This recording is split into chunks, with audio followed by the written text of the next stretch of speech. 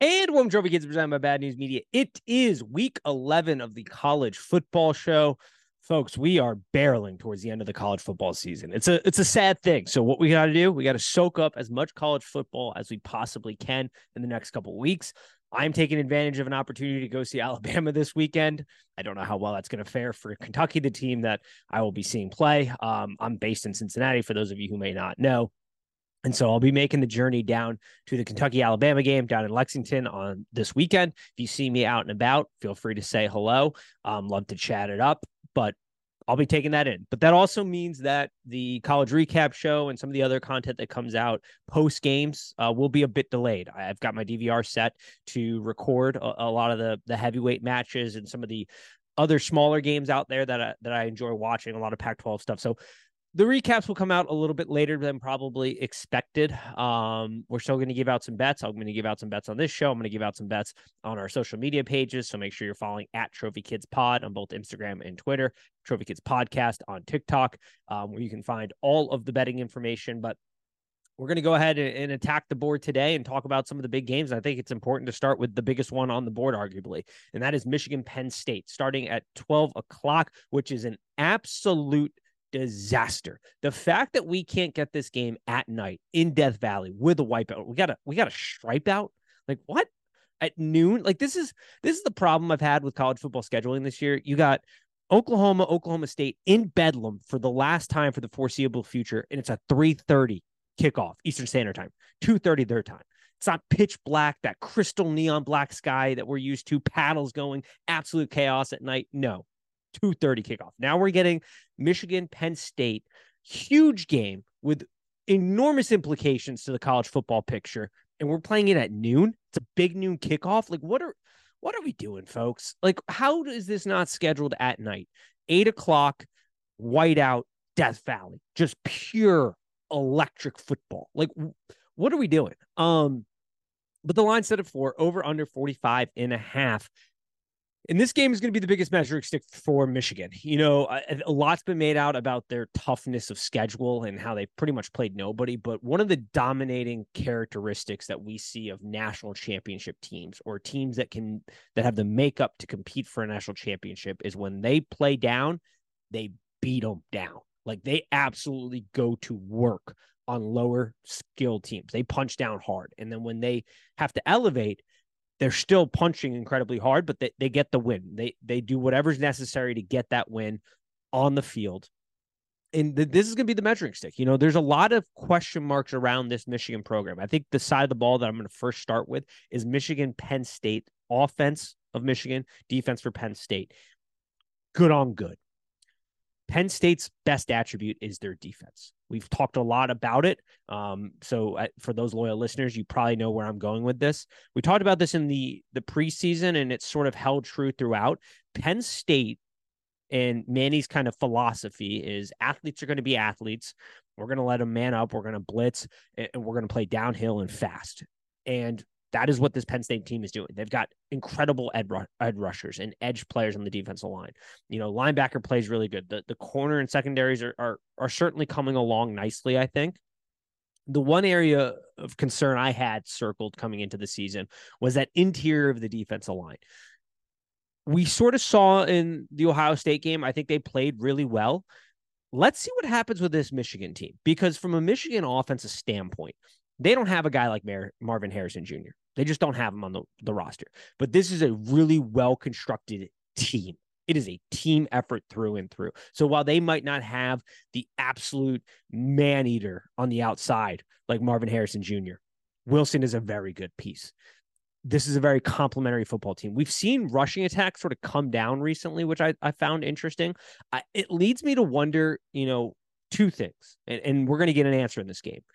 Is the Michigan running game down this year? Because they're certainly passing the ball more this year. And I think that is, you know, definitely because JJ can handle it and he has developed really nicely.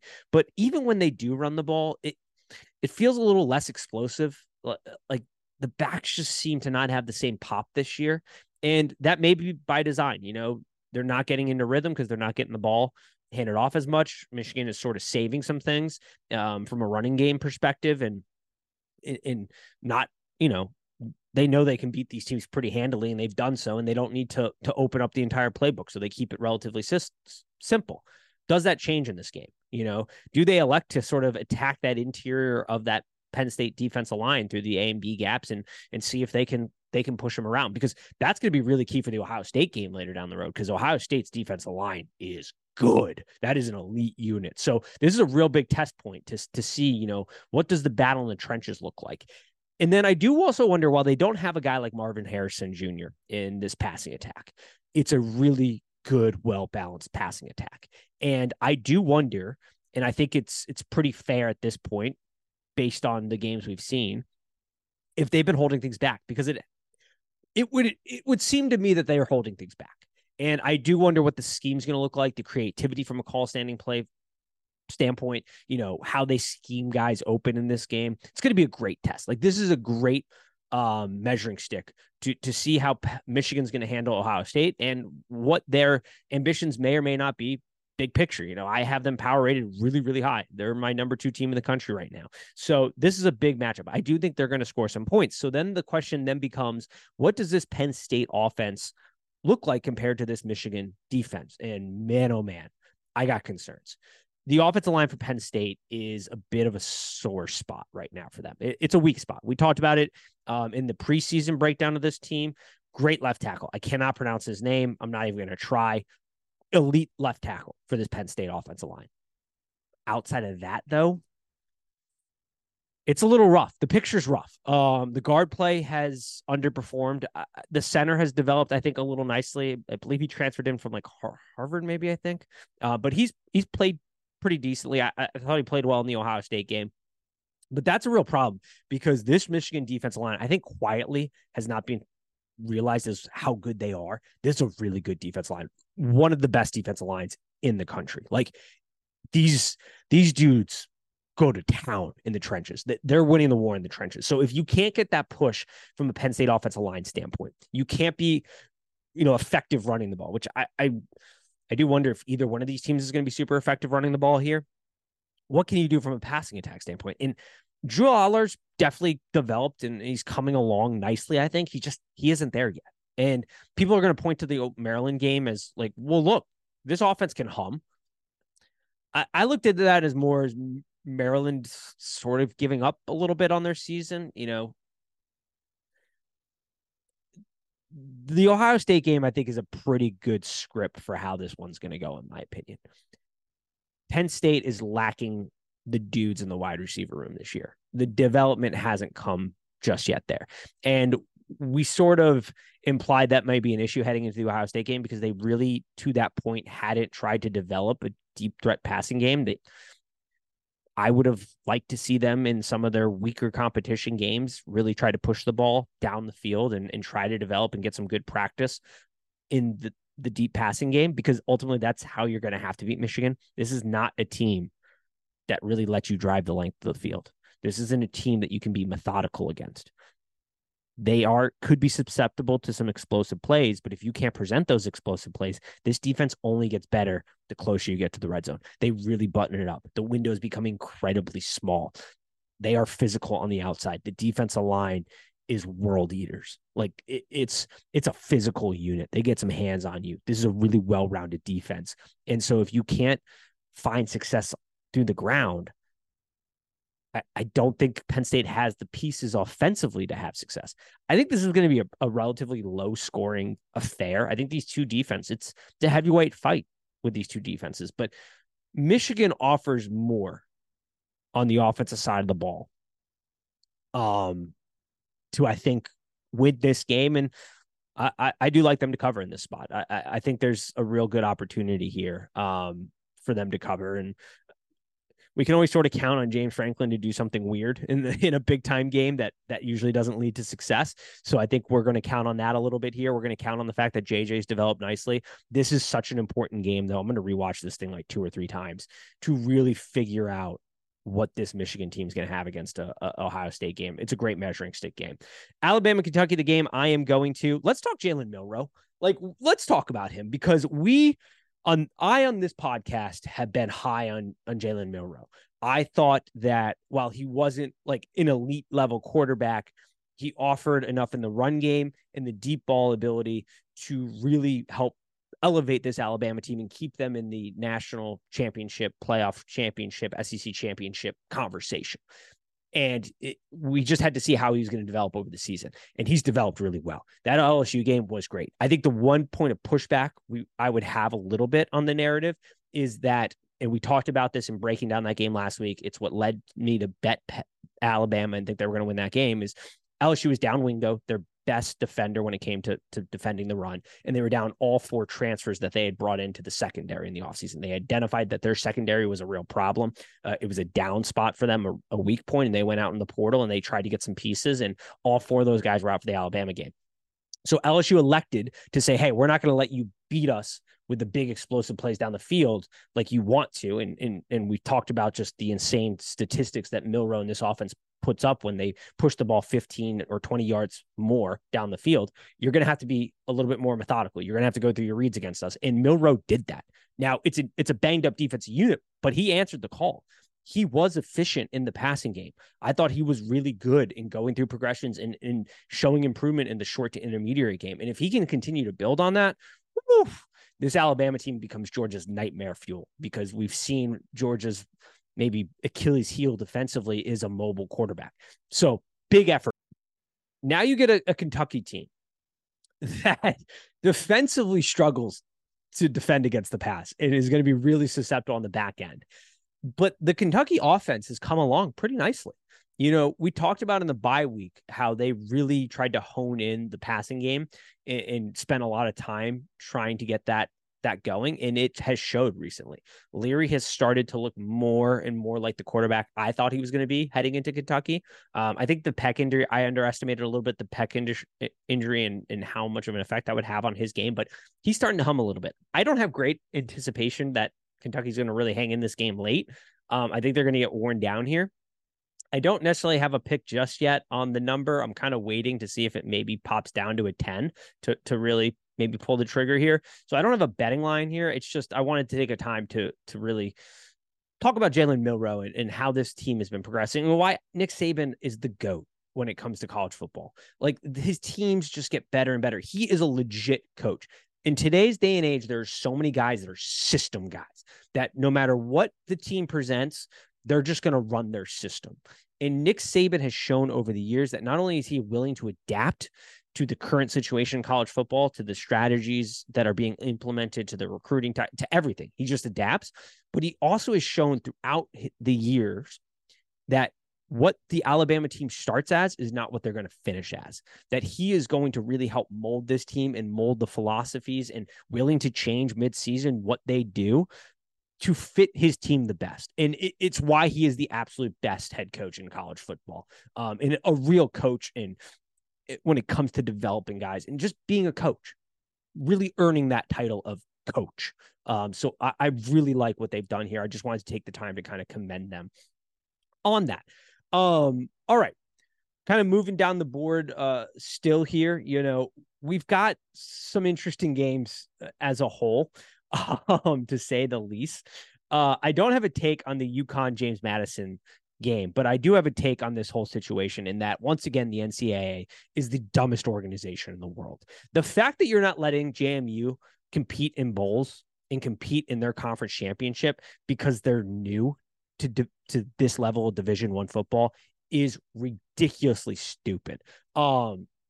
This team has far exceeded any expectations. And I guess, like, I don't know, probably 60 years ago, they implemented these rules to try to discourage teams from making the jump and to try to prepare them for that jump. JMU seems plenty capable of handling the jump. This is a ranked football team, back-to-back years of just being a wagon in their conference. This athletic department has done a really good job. The football staff has done a really good job. And to punish the kids for not only beating expectations, but by beating them a mile. They can't play in a bowl. They can't play in their conference championship. It's archaic and stupid. And once again, the NCAA is so far behind in the worst institution right now. They don't care about the kids. All right. And we've known that. Everybody knows that has two brain cells. This organization is not about the betterment of student athletes or the kids. It's about the betterment of the wallet of the NCAA. And this is just a stupid rule.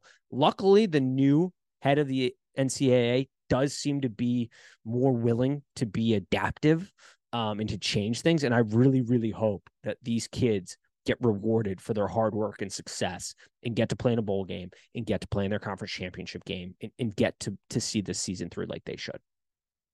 All right, let's talk about some betting lines though. Some more. Utah, Washington, 3:30. Line is at 8, over under 49.5. Washington's a little bit in danger. Utah, this is a very interesting game. If this was being played at Utah, you already know where I'd be going with this bet. One of the best home field advantages in college football. Kyle Whittingham and what he has done at that program has been nothing short but miraculous and incredible. And he is one of the best football coaches in college football.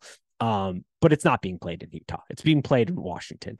And there might be a little inclement weather, so it's something to watch and monitor as we get closer to kickoff here, because what Washington wants to do offensively is pass the ball. And we talked about how they needed to probably get more back to a well-balanced rushing attack.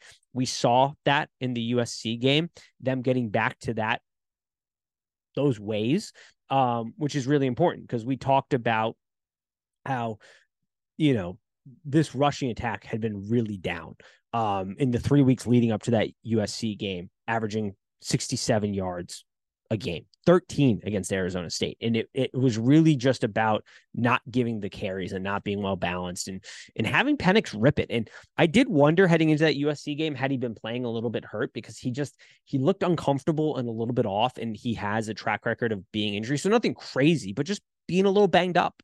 And the team as general being a little banged up. This is the problem with teams like Washington, that unfortunately, the frontline talent is really good in these types of years. It's the back end that struggles, and you need to have depth. This is a sport of attrition. You got to, you're going to play through some banged up injuries, but you got to be able to rotate some fresh bodies in. And there were concerns about whether or not they were going to be doing that. I think USC went a long way, and that's a bad defense, and we'll talk about them later here. And we've talked about them a lot, but that went a long way to show that, all right, this team seems to be getting kind of a second breath. They're starting to get back to their ways. They're being a little bit more balanced in rushing and passing. And they're going to need to be in this spot because Utah presents a lot of really big challenges defensively. This is a really physical football team. They've always have been much more physical than the rest of the teams in the Pac-12. That is Kyle Whittingham's style. It's a really good defense. Offensively, though, it's struggling. And that's what happens when Cam Rising can't play this season, and Kufi was out for some considerable time, and you're now on your third string quarterback, and you found some stability, but it's a little bit of a rocky start here. And while the Washington defense is not the best, it's good enough. And I do wonder about the path to success for Utah offensively. Defensively, they're there. This is going to be a really tough game for Washington. I like this in maybe a teaser bet, betting it down to the 2 number for Washington, or hell, even betting it up for Utah. I'd probably go down the Washington way, but I don't hate either one of these in a teaser bet. I think this is going to be probably a close game. It's the later part of the game, what team is worn down more, where this thing might open itself up. But I do think, I think it's worth a look in maybe a teaser bet if you're crafting one of those this week. Tennessee, Missouri. Line is at -3. Tennessee is the favorite, over under 59.5. Timing is everything in life, folks, and timing is everything in this game. Missouri coming off an absolute slugfest with Georgia. I mean, giving everything you had in the tank to it, where Tennessee just played UConn and they just strolled in. The starters didn't play very long. They had very early success. They got rested. And that's an important part for this game. That's an important dynamic to this game. I think the Tennessee defensive line is really good and improved and can get after it here. The same concerns I had in the Georgia game are the same concerns I have in this game for Missouri. Cooks is good. I think he's a slightly above average kind of college dude, like your average college dude, a jag. I think he's better than that, but not exponentially better. And I do wonder here, they're going to scheme it up right. They're going to scheme it up to get some points. They're going to scheme it up to get some guys open. I said they were going to do that in the Georgia game. That's exactly what they did, but they just don't have it to close it out. I kind of feel maybe this might be the same spot here. Tennessee is rested. They're more rested. Really tough defensive line. An offense that, while yes, is down compared to last year, hard not to be with the guys that left, but is still humming. Heupel's really good at scheming things up. The Missouri defense is good. I wouldn't be shocked if Missouri pulled this off, but it's an uphill battle. It's a really big uphill battle. And I think that just that simple rest factor is the difference maker here. And maybe not, if this game was being played earlier in the season, I wouldn't necessarily have the take. But to the similar point that I brought up against Washington, with these programs that are not the cream of the crop, the Georgias, the Ohio States, the Michigans, even Oregon's, the Florida States, we've seen it on their defense and being able to rotate fresh bodies in these really deep rosters. When you get these schools like the Missouris, who, everything has gone right on the front end talent, the development, the play calling, all of it's there to be a really good football team, to hang in games. The depth just isn't. And that depth becomes an issue as we go further and further into the season, because guys are getting tired. Legs are starting to fall off a little bit here, and you just had a slugfest against Georgia. I do wonder if they have enough gas in the car to get it across the finish line in this game. So yeah, that's where that one lines up.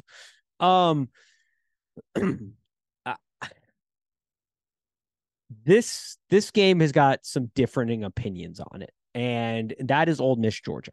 Line is at 10, over under 58.5. I think the part the differing opinions come from is what this Ole Miss defense is. It's improved. When we look at it from last year's perspective, it's an improved defense. Pete Golden is an awesome defensive coordinator, really good. And we have seen that change already happen this season. Guys are playing a little bit more loose. They're playing downhill. They seem to understand things a little bit better, so that allows them to play faster defensively. But it's a unit that is still not there yet. And I don't think the expectation should be that it's going to be there yet. We've seen this across the country, whether it's, Dion at Colorado or, Dan Lanning last year at Oregon, or other coaches in their first year getting a hold of their teams. It's really hard to improve in just 1 year. It's getting easier with the portal, but it's still incredibly hard to upgrade what you want that talent to look like and what you want that defense to look like, and to be able to play the way you want to play. And I think that's the problem here for Ole Miss.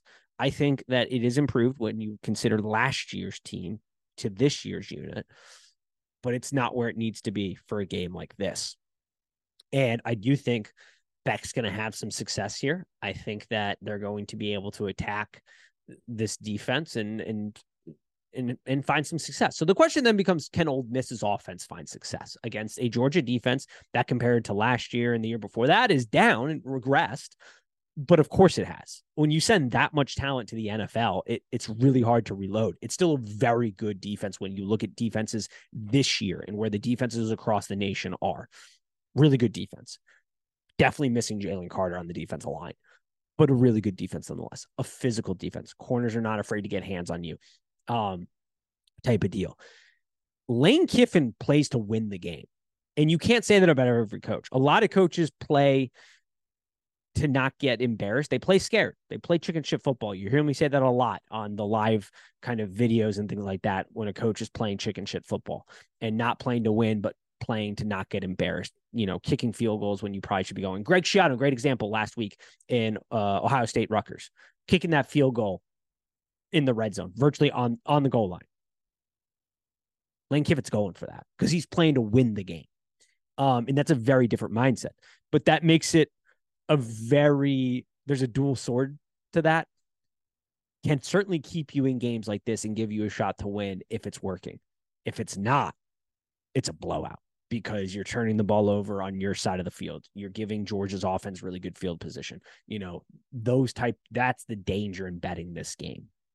And so for me, I haven't wagered this yet. I'm considering putting it in a teaser leg. But that's the part that scares me off Ole Miss. If I'm going to bet this game, which I haven't bet it yet, I think I want the more balanced approach, the proven entity, the team that roster-wise is really good compared to the guy that's going to risk it. If I'm not wagering this game and I'm watching it for fun, I'm rooting for Lane Kiffin. It's awesome football. I want that football to be rewarded. I want guys to be more risk takers. I want more coaches to play to win the game.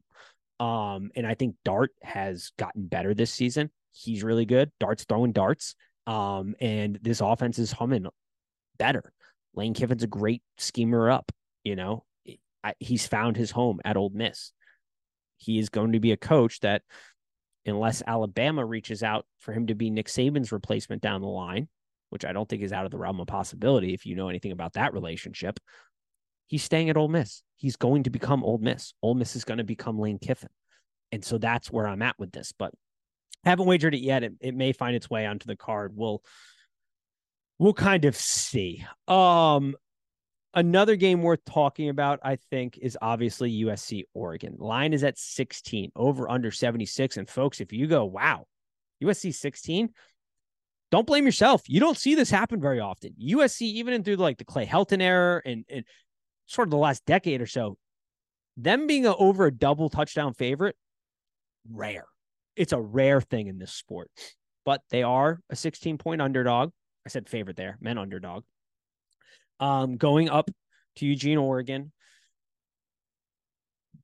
The Grinch who stole defense is gone. Taylor Mays, an analyst, if you remember from his days at USC, could lay the wood, is stepping into a more responsible role. You're elevating two defensive coaches to kind of split the DC coordinator position. There's been a lot of talk about simplifying things this week, sort of the mentality of you got to see the ball go through the hoop a little bit here, keeping it simple. I think that will allow USC's defense to be better. Alex Grinch found a lot of success. You got to think about his coaching journey. Started at Washington when Leach was there. And the mentality that was developed there compared to those expectations, he met. And it was a mentality of, hey, we got an awesome offense. They're going to score points. We as a defense can play a little bit riskier because they're going to score points. So we can, instead of going for the sure tackle, go for the strip. Instead of, wrapping out the wide receiver, we can try to pick off the route. That type of mentality, more turnover based, softer coverages, not playing as downhill, making the sure tackle, physical football. And that was wildly successful at Washington. Goes to OSU, less successful, moves to Oregon, though, or Oklahoma. And that's where things started to fall off a little bit. You look at the statistics, they got better year in and year out, but we're never meeting the expectation that I think many would have of an Oklahoma-style program and what that defense should look like based on the talent. Goes to USC, similar issues. I had high hopes for him this year. I thought with the talent on that roster, it's not the most talented, but they were going to be better than they are. They were not. He gets fired. They're going to simplify things. I think they're going to get a boost from that early. The question, though, then becomes, this isn't a game of adjustments. Oregon has shown the ability to adjust as the game moves on. How do you counter that? Because it can't be we're going to run the exact same thing for the full 60 minutes. You might have early success. You're going to get shredded at some point by this team. This is an insanely good team. They know who they are defensively and offensively. They make good adjustments. They are the right level of cocky because they're out there to beat your ass. And they go about it that way. They walk the walk. They talk the talk. They walk the walk. This is a damn good football team, folks. Make no bones about it. USC has a shot to cover this number. The problem becomes, if things don't go right early, how much does this team fight late? Because the season is essentially lost. Unless you win this game, which then season's lost from a playoff run, but a Pac-12 championship run, not completely off the table yet, folks. So, but if things go bad early, how much fight is in this team? How much of that rah-rah mentality is in this team? How much of I'm not going to get embarrassed, I'm going to fight until the final whistle is in this team? We're going to get a lot of answers in this game. Another game worth maybe teasing here. at the spot it's at. Those are the big games. Texas TCU. TCU might put up some points, but Texas should roll that. Malik Murphy is good enough to steer the ship and not fully crash it, but the sides are going to get banged up a little bit here. This is a guy that has talent. He's a freshman. He started in 2 high-pressure, really tough games. Turnovers followed later in those games. They turned a little bit into a pumpkin offensively, but defense picks up the offense. Offense picks up the defense sometimes in this sport. Defense picked up the offense. Malik Murphy's just got to limit the turnovers a little bit, steer the ship until Ewers comes back, which I think he can. Texas is still rolling. They're good to go. That's it for the big game breakdowns as of right now. I think that, I'm pretty good with the Michigan bet. I've laid that as a wager. I'm going to stick with that one for today's podcast. Talked about some teasers opportunities in there. This is going to be a really great game to see how the end of the season is going to wrap up. Let's talk quickly about Arizona, Colorado. We've talked a lot about Deion Sanders in Colorado. I really want to talk about this Arizona team. I briefly mentioned them a couple podcasts ago about a team that is quietly just getting better and better and better. If Oklahoma State didn't exist, this is the best turnaround in college football this year, I think, in the season. This is a really good football team, folks. It's a really well-coached team. It's a team that is firing on all cylinders. I mean, they make no doubt about it. This is a really good football team. The defense is solid. You've had an awesome story in Fita. I think I said his. I'm terrible with names, but the starting quarterback. They made a change to him. He's been phenomenal. That's going to be a really fun game to watch. What level of fight does this Colorado team still have versus how good is this Arizona team? Shedeur Sanders, give this man all the credit in the world. He is tough as nails. This man keeps peeling his body off the mat because he is getting absolutely destroyed back there this season. And I've talked a lot about offensive philosophies, especially on TikTok and social media, and I'm not really going into that right now. Give credit to this man. This man is leaving it all out there. I do start to wonder, though, depending on how this game goes, if you just don't pull him and try to save him physically a little bit here, because he is beat up and it's tough to watch late in games as he's really just having to peel himself off the mat. And it's not funny, but give this man credit. Like, really this is a tough kid. And I think what he's done is commendable this season. And we'll talk more about the mixed bag that was Colorado's season, when we get to the end of the season here. But you got to give Shedeur Sanders credit. The dude is tough as nails. So that's what I see as of right now. We'll give out some additional bets and what I'm betting on Trophy Kids Pod. Make sure to subscribe on Instagram, Twitter, TikTok. Cards come out Saturday morning, full cards. You got some bets on this game. Hopefully you got some information to help you think about some things here. And make sure to subscribe. NFL podcast is out. That's a great one, going over every game. We've got more bets given out on that podcast this week. And as always, peace.